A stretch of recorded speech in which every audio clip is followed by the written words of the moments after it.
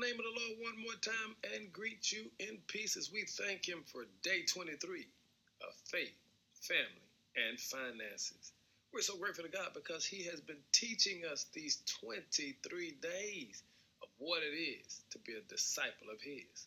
In fact, Luke 14 verse 27 says, "And if you do not carry your own cross and follow me, you cannot be my disciples. But don't begin until you count the cost. For who would begin construction of a building without first calculating the cost to see if there's enough money to finish it?" Jesus was very specific about the need for His disciples to understand the process of following Him. He said, "You have a design-specific responsibility, and that is to carry your own cross and follow me." That's what we've been doing for 23 days. We've been looking at the cross that we've got to bear, the cross that we've got to carry. We've been looking at whether or not we have built a life on faith. We've been looking at whether or not our finances reflect that we have faith in the Lord, that we are obedient stewards of the blessings that God has bestowed upon us. You see, Jesus lays out the terms of discipleship. There was a great crowd following Him. Everyone loved His miracles, His healing, and the free food. Jesus was cool. He was the talk of the town. He was the latest fad. He was the latest social media challenge. He was in hashtag. But Jesus also knew their hearts. He knew that they desired the benefits of what He had rather than understanding who He was.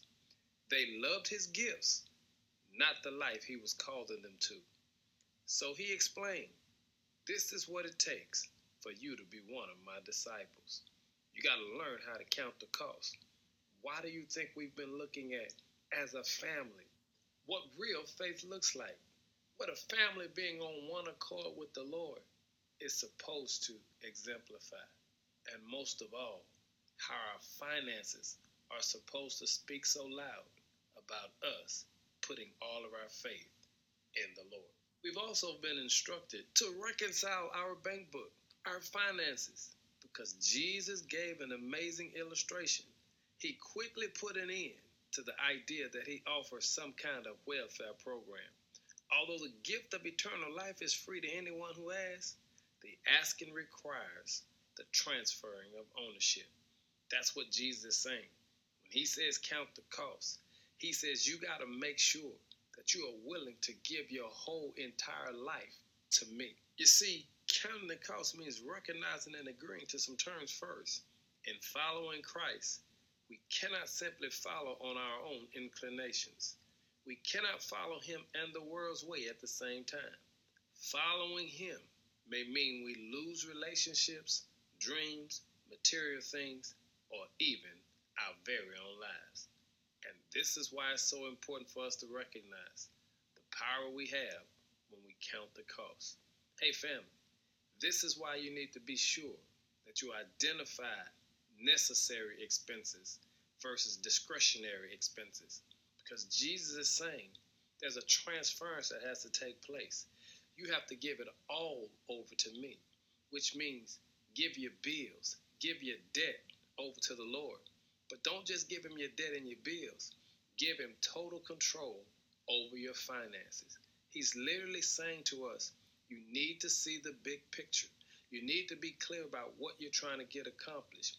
You need to be very centered and focused on what you want to happen at the end of this story. At the end of the story, we not only want to be debt-free, but generationally speaking, for those coming behind us, we want them to understand how to stay debt-free. How do we do that? We count the cost now. We surrender all to God. Give the good, the bad, and the ugly to God. And let God direct our steps. He'll order our steps in such a way that He'll walk us out every situation that's not pleasing to Him. On today, look at your budget. Look at your life and make a decision of what you want the end to be. Write down what you expect to come out of all of this, how you expect the end of your story to be. What are you trying to get accomplished with your finances and with your life. We need it down on paper so that we as a family can see what we're striving for, because it's so important to know that we're all on the same page. Suppose you learn that you had been given an all-expense-paid condo on a beach in Tahiti, complete with airfare, car, food, and a maid. You would begin to brag about your new lifestyle, plan for it, dream about it. And the problem is, it's not until you pack up and leave your current home that that new life that you've been bragging about can truly be yours. Hey family, you can't live in Tahiti and at your current home address at the same time. That means you got to make a decision to pack up and move. That's why we're making sure our faith is lined up.